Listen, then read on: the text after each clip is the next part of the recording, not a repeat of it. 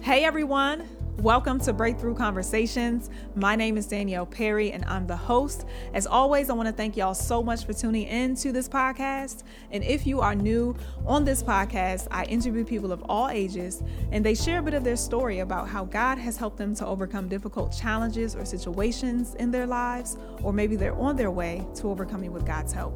And they do share authentically. Well, I'm super excited, y'all, because if you tuned into the last episode, you saw that it featured my friend, Mrs. Randy Woodson. Well, this episode features her husband, Mr. Anthony Woodson, and this is part 1 of episode 18. I want to say thank you again, bro, for being willing and available, because you shared a difficult part of your life on this podcast. And the title, y'all, of this episode is Caring for a Dying Friend. You know, I thought about the timing, the release of this episode, and I thought it's around Christmas. It's around the holidays, and maybe some of you have lost loved ones around this time of the year. And for you, you experience grief and you experience sadness around this time. But I truly hope that what Anthony shares in this episode and in part 2 truly does encourage you and uplifts your spirit. And know that whatever you need, if it's strength, comfort, or peace from God, that He has it and that you can get it from Him. So go ahead and get what you need from God during this time of the year. My husband lost his grandmother on Christmas Eve, y'all, a few years ago. And that was difficult. But I can truly testify today that I've seen how the Lord has brought him and his family and myself just peace and comfort as the years have gone by. Has it been easy? No. But I'd venture to say that each year gets a little bit easier.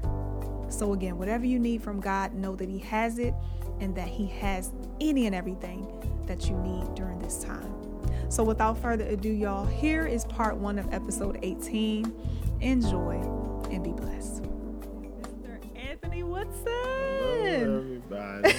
Glad to be here today. Yes, so glad to have you. And I'm just feeling nostalgic again, just like I felt when Randy was here, because you guys go all the way back to college. Yeah, it's been a while. It's been a minute. Long time. Yeah, it's been a really long time. It's like 20 years. Yeah. Hold on. How many? Wait.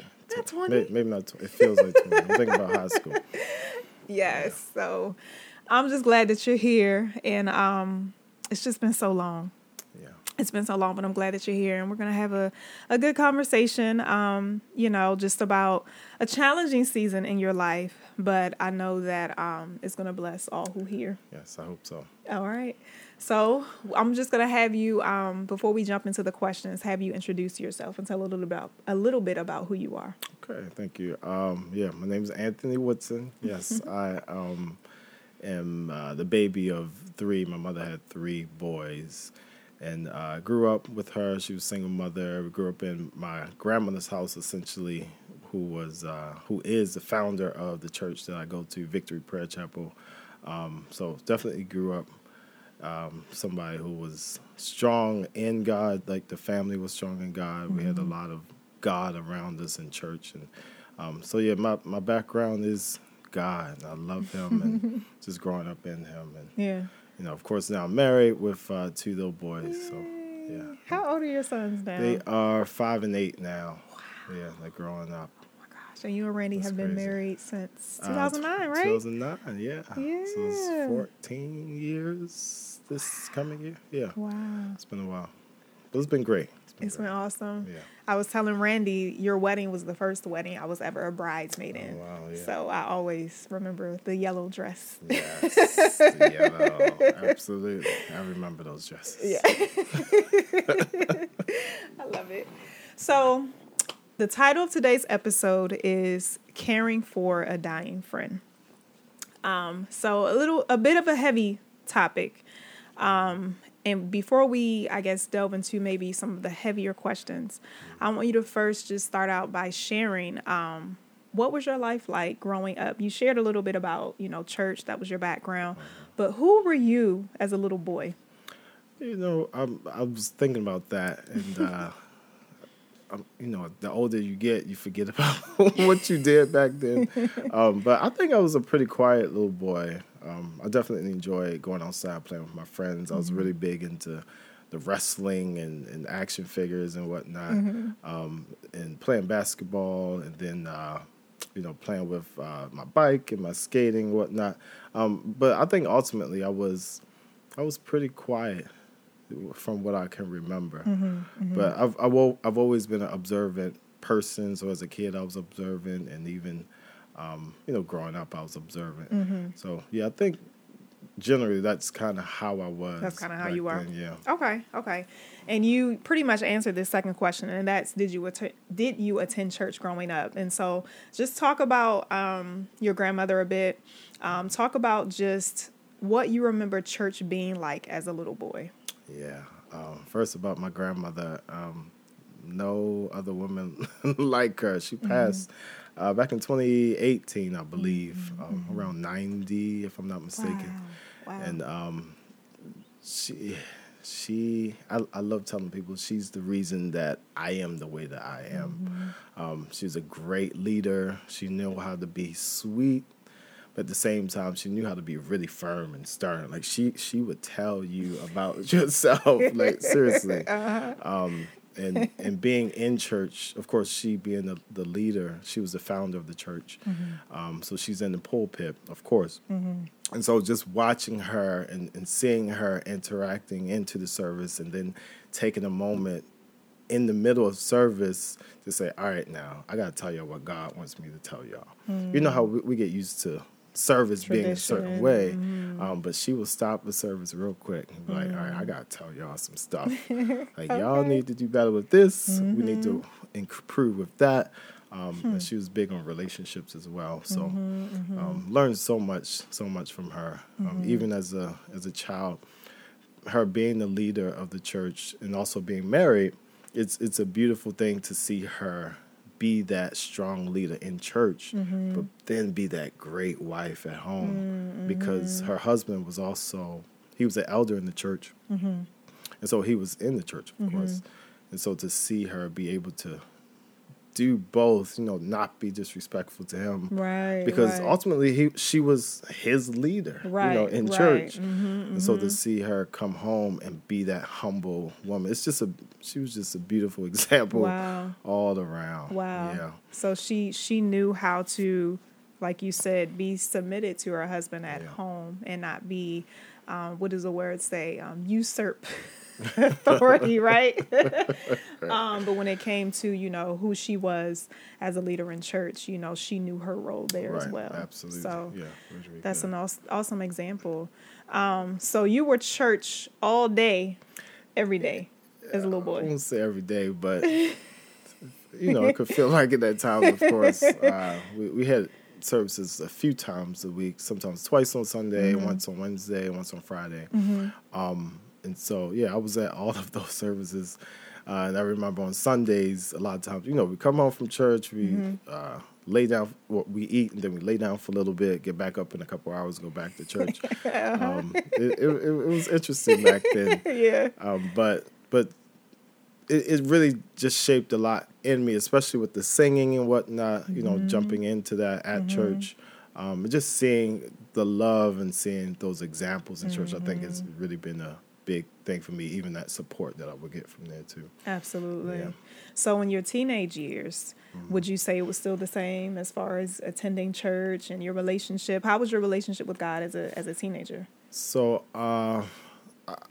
it started to develop more really in my teenage years. I think it's probably around 12 when I really got really serious about God. And so around those years, that's when I really started to jump into the praise and worship and things not leading praise and worship, but being part of the choir and whatnot. Right. I started being part of the choir when I was younger, but how there's a switch between I'm just doing this because this is what I'm told to do versus I really enjoy this and I'm singing to God at this point.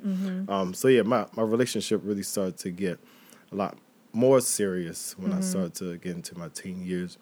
And even during those years, finding those times to really talk to God and start to get to know God and Him us building that relationship. It really started to develop fairly early for me, like Wow. early teens or so. Wow. Yeah. That's a blessing, because clearly we know there's so many distractions. We see Yeah. what a lot of teenagers are distracted by today, Yeah. and I would venture to say, they're more exposed than we were because of just technology. But for you to have such a strong relationship in those years, that was so important. I know. It was.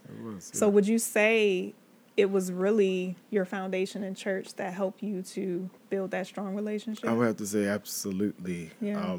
And one of the things I remember thinking, like, because of my grandmother, the example of who she was, and even knowing what position she was in, like being mindful that my actions would definitely reflect on her. And I remember thinking growing up, I really don't want to disappoint her, you know what I mean? And ultimately God, of course, but that was just another layer to put on top of that. Just making sure I'm doing what I have to do so that I'm not a disappointment in the general sense, you know what I mean? Absolutely.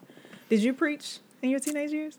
No. I can give you a word if you need a word. I can do that. But no, it was the biggest thing I got into was singing. And of course, when you are doing like praise and worship and that type of thing, you have those moments of, exalting and pushing people and telling the people certain things, you know. But I never stepped in. But again, if you need a word, I give it to you. I got you. So your college years, talk about again, how was your relationship at that point? Was it still strong once you got to college?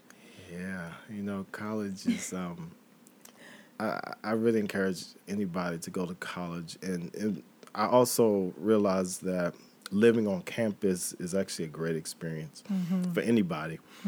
And the reason is you really start to learn who you are, Because again, like growing up, I'm in church, I got the people in the house, and my grandmother's right there. Right. But of course, in college, it's just you. It's just your thoughts. It's just your relationship at that point. And so, I did still have a relationship with God.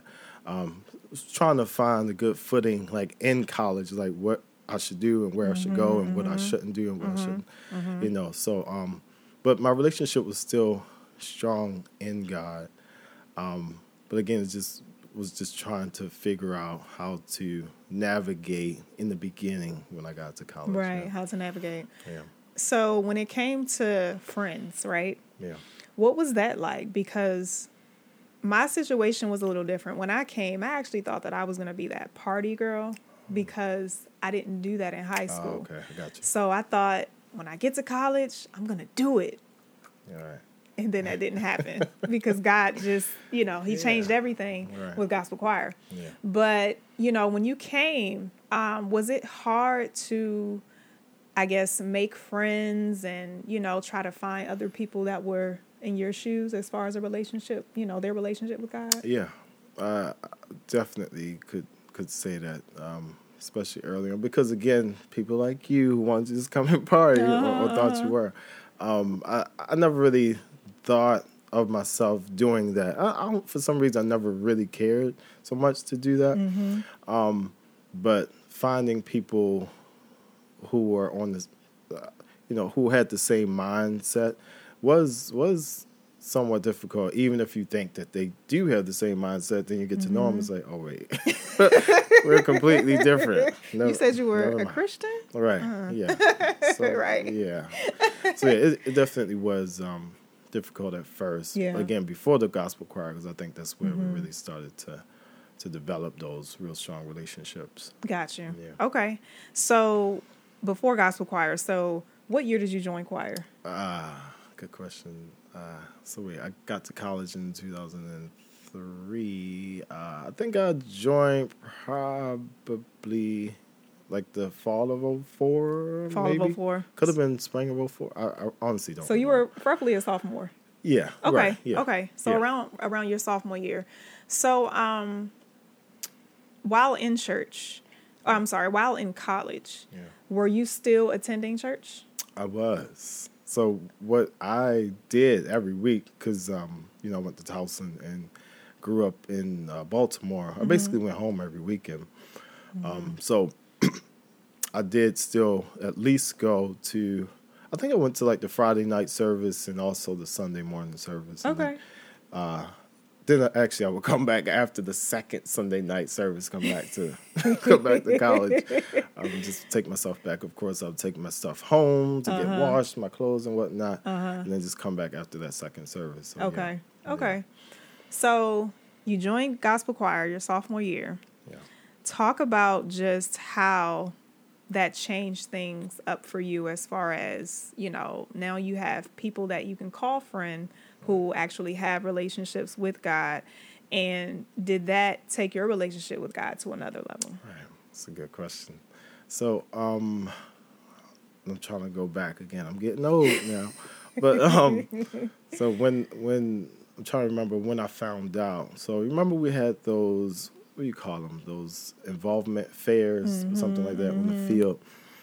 That's when I learned about the gospel choir. Oh, we got a choir? I didn't even know. Right. And that happens with so many people. But then when I did join, just being in that atmosphere, it definitely made it a lot easier to some degree be myself, and also to just hear other people. Wow, you love God too. Yeah, you live like this. You grew up in church or didn't grow up in church, right? But you have a relationship with God, and so seeing all these people definitely helped to what's the word? Like confirm or solidify, like my relationship. Like this isn't like something that I'm weird doing, all these other people are doing it as well. And so being able to develop those relationships and have those conversations definitely was something that was exciting to see. And at the same time adding the singing part to it and the ministry part and the worshiping part to it. I'm trying to go back because I remember one of the first rehearsals, one of the first ones, we were in a different building at that time. And I remember one of the guys who was one of the chaplains at the time, and he was just worshiping and praising God. I'm like, wow, this is good because, I do this too. But to see somebody else do it like my age, or I think he was slightly older than me, was just definitely something that really ignited something more. Like, wow, let me take it up a little bit more. Let me do that too. So yeah, it was definitely a beneficial thing. Yeah. And I just think about, like you said, a lot of people didn't know that there was a choir until that involvement fair, right? Because clearly Towson is a PWI. Yes. So you don't really think, oh, there's a black choir on campus, right? So I'm saying that to say that, the choir was so on fire for God in the midst of being so diverse and such a diverse campus. And I just appreciated that because it showed you that, that I guess the diversity didn't really matter when it came to just a group of us coming together, to really, be about God. And so that's good stuff. That's good stuff. So were there any other clubs or anything that you joined? Trying to remember. Don't. I did join something else, but I can't remember what it was right now. Was it Christian related? Do you remember? Or was it just something else?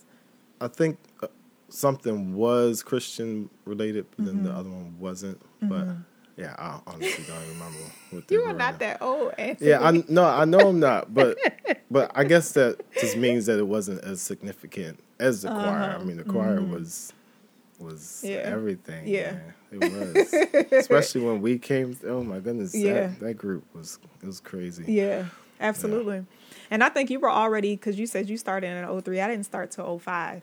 So you were already there, for a little bit before I came. And I remember, because my first year, of course, I wasn't doing anything. But then the second year, you know how we did the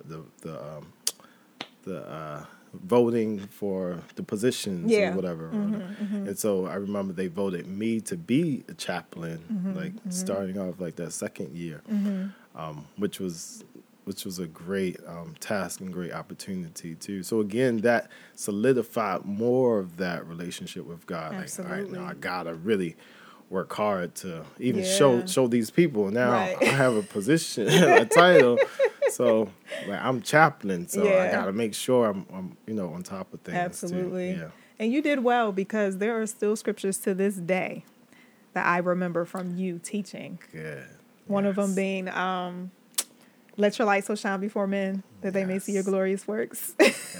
Study to show yourself approved, a workman unto God, who's not ashamed, rightly dividing the word of truth. Right. Like, I remember those scriptures, and I think I still have a notepad of those scriptures that I wrote down from, what you taught. Yeah. I think you were the chaplain, one of the twins. Yeah.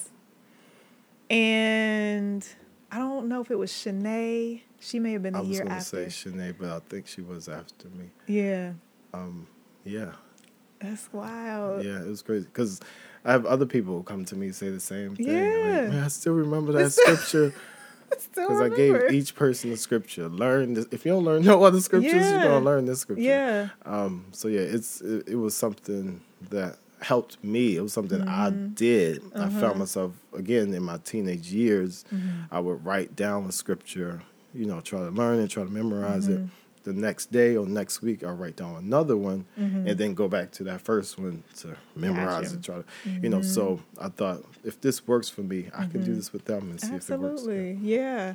And it was so helpful for me at that time, because I was really learning to read the Bible for myself at that time. And so to have that assignment of memorizing scripture, it was just so important for me. Yeah. And I think that was my freshman year in college. Okay. Yep. So that was key. God knew what he was doing. Yeah, we need the word. Man. Absolutely.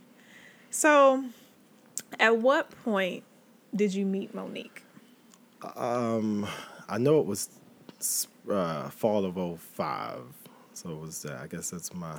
Wow. Is that right? Because I came in 2003, so 2003, 2004, 2004, 2005. Yeah, so my junior year, I guess you can call it. Okay. So fall of 2005,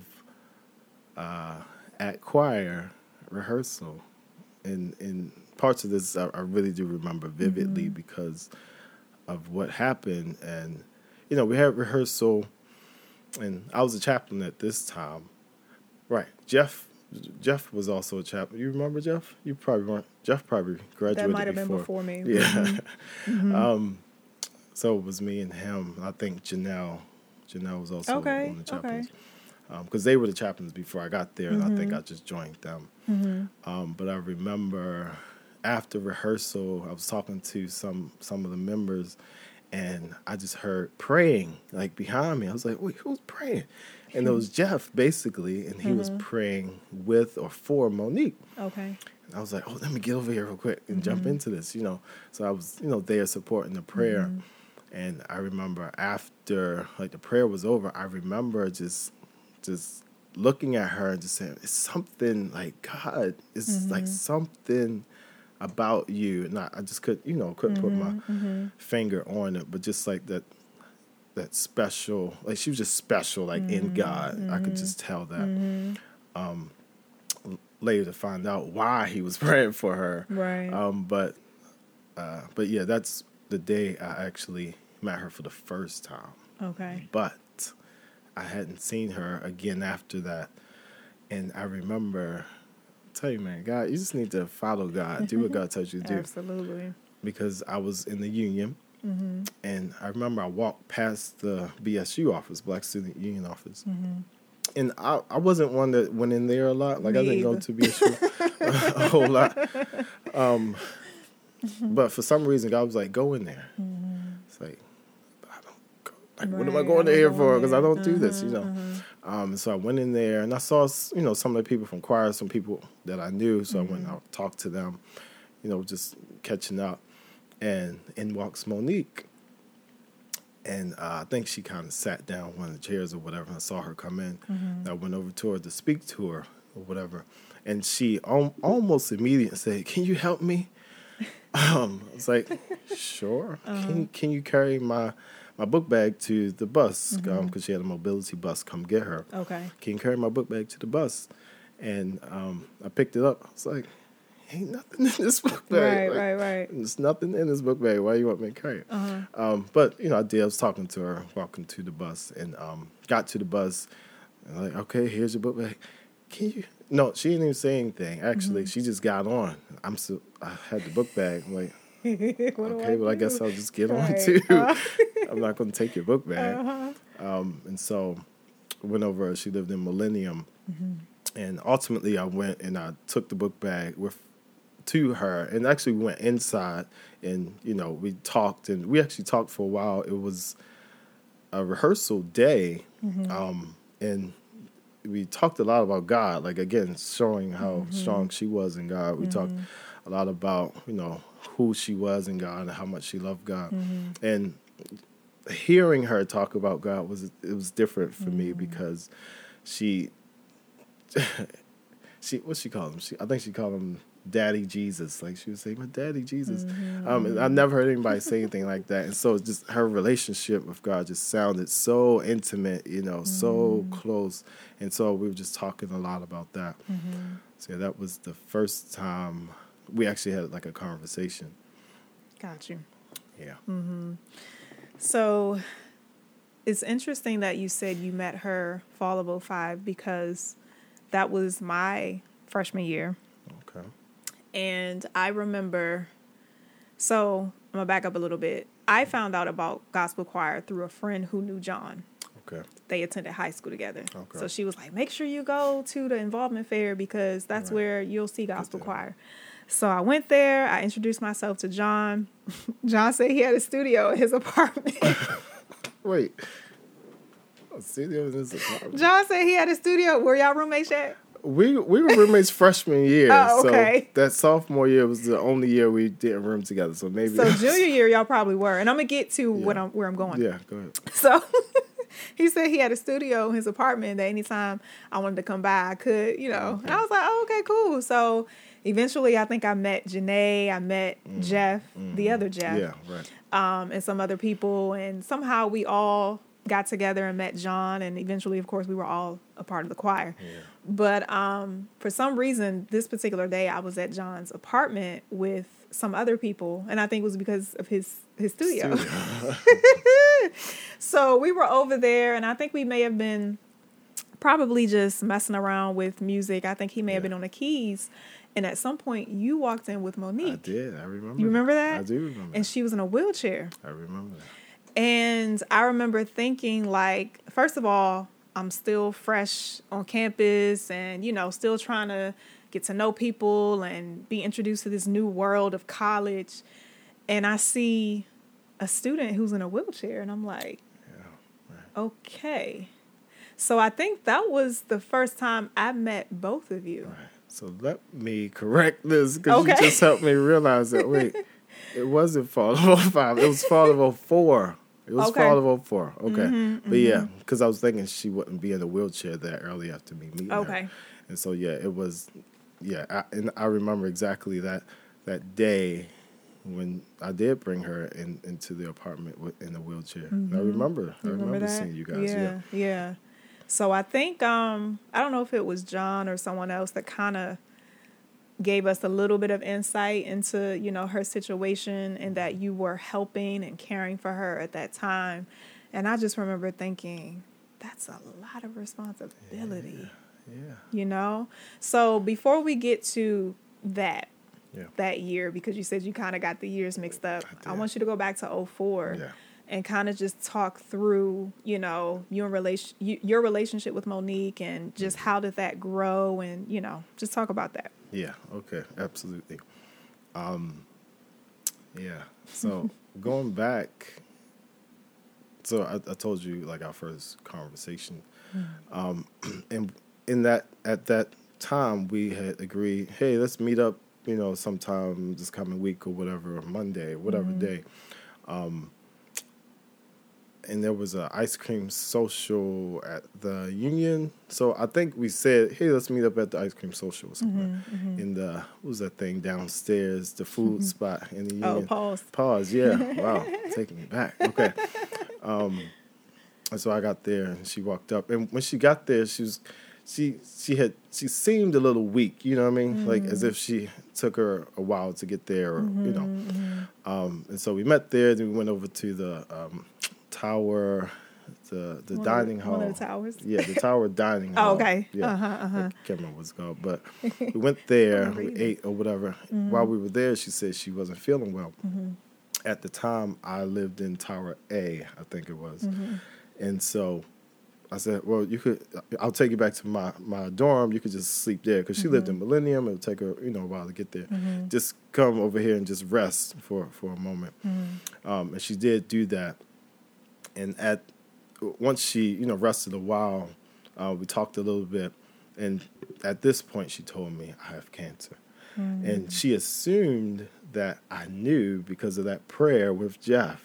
Like she knew that she thought that I knew it, but I'm like, yeah, no, I didn't know it. And thanks for telling me, But ultimately, I think soon after that, maybe the next day or two, somehow her roommate got in contact with me or something to say that, hey, Monique isn't waking up or whatever, and so. At that point, she had she didn't have low. Yeah, she had low blood sugar because at that point she had cancer of the liver, and it was consuming all of her sugar, and so she would basically not be able to wake up, once she went to sleep. So we took her to the hospital and all that good stuff. But throughout the whole time, and I'm kind of fast forwarding and whatnot, I was on my way over here. I was trying to think of when did the decision happen to be this person for her. You know what I mean? Right. And I don't think there was one.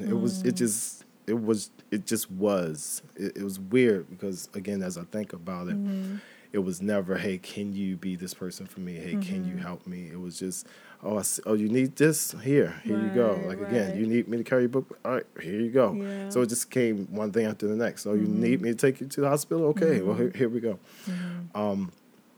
But ultimately, she did get a transplant at the end of that year, 2004, and so she was good. But then the mass came back in 2005, and so I was just that person. I was the one to, again, take her to every doctor's appointment. If anything happened, I was the one. Now, she had family. Her family was down in PG, though, so she was very determined to go to school, though. Like, she had... I was going to ask. She was still in school during this all girl that. is so funny because she had, like, one class. And so I remember one time she said, can you take this letter to my teacher because I'm not going to be able to come to class or whatever. And so I remember doing that. I don't know if it was her dropping out. I don't remember her ever going to one class with me knowing her. But she just always lived there. And that's another thing for me is God, like, she needed to be somewhere so that I could help her, you know what I mean? And so just having that mentality, me having the mentality of just being there for her, she had to be somewhere for me to do that. Right. So, I don't know how she had to stay there if she had never had any classes. It's really funny. Wow. She had never gone to any classes. Now, after her transplant, she also had, she would go around speaking to different hospitals about donating their organs and whatnot, become organ donors. And whenever she would speak about it, she would always talk about God. Of course. It's beautiful to see. You have these doctors and these nurses and these people taking notes about, well, how? Her just giving the glory to God. Wow. It was just a beautiful thing. And again, even in that, showing me something that in front of these people who might not even believe in God. Yeah. It's all about science to them. Right. But she will put that in there. Like, yeah, we all should do that. Yeah. You know. So just showing that as an example. Wow. Yeah. And how old was she She was, during this time? I think we were around the same age. So 18, 19. Yeah. Yeah, I think she died at 19. Yeah, 19. Wow. If I'm not mistaken. Wow. Yeah, I know. And what's crazy is she had just gotten diagnosed a couple of weeks before the time that Jeff and I were praying for her. She just got diagnosed. She was a runner in college. Like, she was healthy. Yeah. She was an athlete, basically. And we don't know where it came from. It just came from somewhere. But God takes us through things for a reason. Exactly. You know? And when I think of her situation, even with me being there, I think about the scripture I know it's in John. Can't remember who it was with Jesus, but they were going somewhere, and they said they saw this blind guy on the ground, and they said, "Jesus, tell me something." I'm paraphrasing, of course. Who sinned? Because somebody had to have sinned. Like, did he sin? His parents sinned? His mother, father sinned? Yeah. Who sinned that he's blind? Like, because I don't understand. And Jesus was like, no. Right. Let me tell you. Let me tell you. It's like, nobody sinned. He ain't sinned. His parents didn't sin. The whole reason for him to be blind, sitting there right now, is so that God could get the glory. That's right. And to me, I mean, and that scripture has always been something that has come to me in such a great way, because we go through so many things, you know what I mean? Like, so many things, and we feel like, why me, God? Why am I going through this? So that God can get the glory. That's exactly the reason. And think about this blind guy, however long he was blind. I think the scripture said he was born blind. And so he could have been 20, he could have been 30, he could have been 60. Right. But however long it was, he was blind for that long. Yeah. So that God could get the glory. So that right. all of these people could see him blind, and then one day see him not blind, you know. And so, again, we go through things so that God could get the glory. Wow. Yeah. You know, I wonder, you know, when Monique was still testifying about God during her illness, and I wonder what God was speaking to her, you know, in that season of her life, because like you were saying, a lot of times it's not about, why is this happening to me? It's so that others can see the glory of God. Yeah. And I know that you're going to share more of what you saw, you know, and what you eventually discovered more about yourself, you know, after her death. But I know so many people were touched by just her faith in God in the midst of just that struggle. Yeah. And I know God got the glory, you know, while she was still here and after she left, you know, this earth. I remember when she passed, I remember the gospel choir was asked to sing. Yes. By that point, I was in the choir. I didn't really know her well. I think I met her that day in the apartment, but I don't ever remember really having any conversations or anything with her. But people who were in the choir before me knew her, and, you know, would say, you know, kind things about her and would speak about her faith, speak highly of her. And I just remember thinking, this is a lot, God, for college students to witness. Yeah. You know, I remember you the day of her funeral. You seemed strong. You know, I think because you endured through so much, and you'll share more, but you endured through so much up until that point.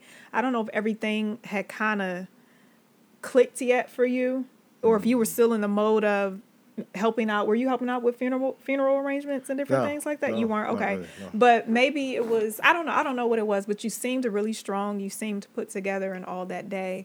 But again, I just remember thinking, God, this is a lot. I didn't know her, but she died young. And we're up here singing at her funeral. Yeah. Like, some of us are still teenagers, 18, 19, you know, some of us are early 20s, but this is a lot, God. Yeah. You know, so I want you to talk about just what were your emotions leading up to her death? Was it sudden? Was it kind of like, you know, was she on hospice at all? Or did it happen suddenly? Talk about that, and also talk about your emotions up into her death and then when she actually did pass. Okay, cool. I'll try to touch on all of those things. Okay. No, and whatever else you want to share. Right. No, that's good. So, again, I met her first time, fall of 2004. She didn't pass until January of 2006. Mm-hmm. Leading up to her death, it goes back to God, because God's really amazing. Mm-hmm. Because, you know, every day was Monique for me. Like, it was, you know, can I go here? Wait, does mm-hmm. Monique have something that I need to? Mm-hmm. The last 4 or 5 months she was in the hospital, I think like September, or like probably soon after the time she was in the wheelchair when you met her, as a matter of fact. Mm-hmm. Maybe the next day she went to the hospital. Oh, wow. And she was in the hospital from that point up until about a month before she went home. Okay. Home, like home. Physically home, not heaven. Okay. Home. And so during that time, it was, of course, can I go here? Oh wait, I can't go there because Monique's in the hospital, and let me go see mm-hmm. her. And I remember John one time, he had asked me. No, never mind. I won't even say that. But I would go pretty much every day to the hospital mm-hmm. to see her. Like, after class was over, I would go to the hospital. I'd be trying to study there. Mm-hmm. But it was a lot, you know, mentally, to be able to only really focus on that. Again, that was my life. She mm-hmm. was my life. Everything had to evolve around what right. She needed, or mm-hmm. if she needed. Because, again, you know, her family was in PG, so she was in Johns Hopkins. So just making sure I was there to be there for her whenever mm-hmm. she needed anything. And her being in the hospital, I just want to say this, that she touched so many of those people, mm-hmm. the nurses and the doctors and the social workers and whatnot. Mm-hmm. She was really instrumental in really ministering to them. She would minister to anybody that would listen. Mm-hmm. But I found that God was starting to pull me away a little bit. And I didn't realize it until after she passed. Mm-hmm. But when I was looking back, I was like, okay, God, I could see that you were kind of pulling my responsibilities back. Okay. Once she left the hospital, mm-hmm. since she went down back to PG to be with her family, mm-hmm. and you know, we would talk every day, of course, but at some point, I wasn't needed as much, okay. if that makes sense. Mm-hmm. And again, when I was looking back, I felt like I was kind of, okay, let me pull you back, because he mm-hmm. knew, you know, he knows everything. Mm-hmm. He knew that she was going to pass. And I had seen her 3 times in 2006. I mm-hmm. think my birthday is January 2nd, so I went down there for that and, mm-hmm. you know, saw her, and, you know, we had a little something. Mm-hmm. Then I went back for MLK because I was off and mm-hmm. school was out. Mm-hmm. Went down there for that, and we spent some time together. I think, that was the day we went to like a restaurant, to Red Lobster. Mm-hmm. And that day was actually the first day that I saw how bad she was at that point. Mm-hmm. Like, she could hardly walk, like hardly walk. Mm-hmm. But then the third time I saw her was actually the day she passed away. Mm-hmm. And I'm so grateful for this. I love God for this, because I was questioning, because I was really supposed to work that day. It was a Tuesday. And I remember questioning, man, should I go to work? Or should I go see Mo? Because she was coming up to Johns Hopkins for like an outpatient thing. Or a checkup with her doctor.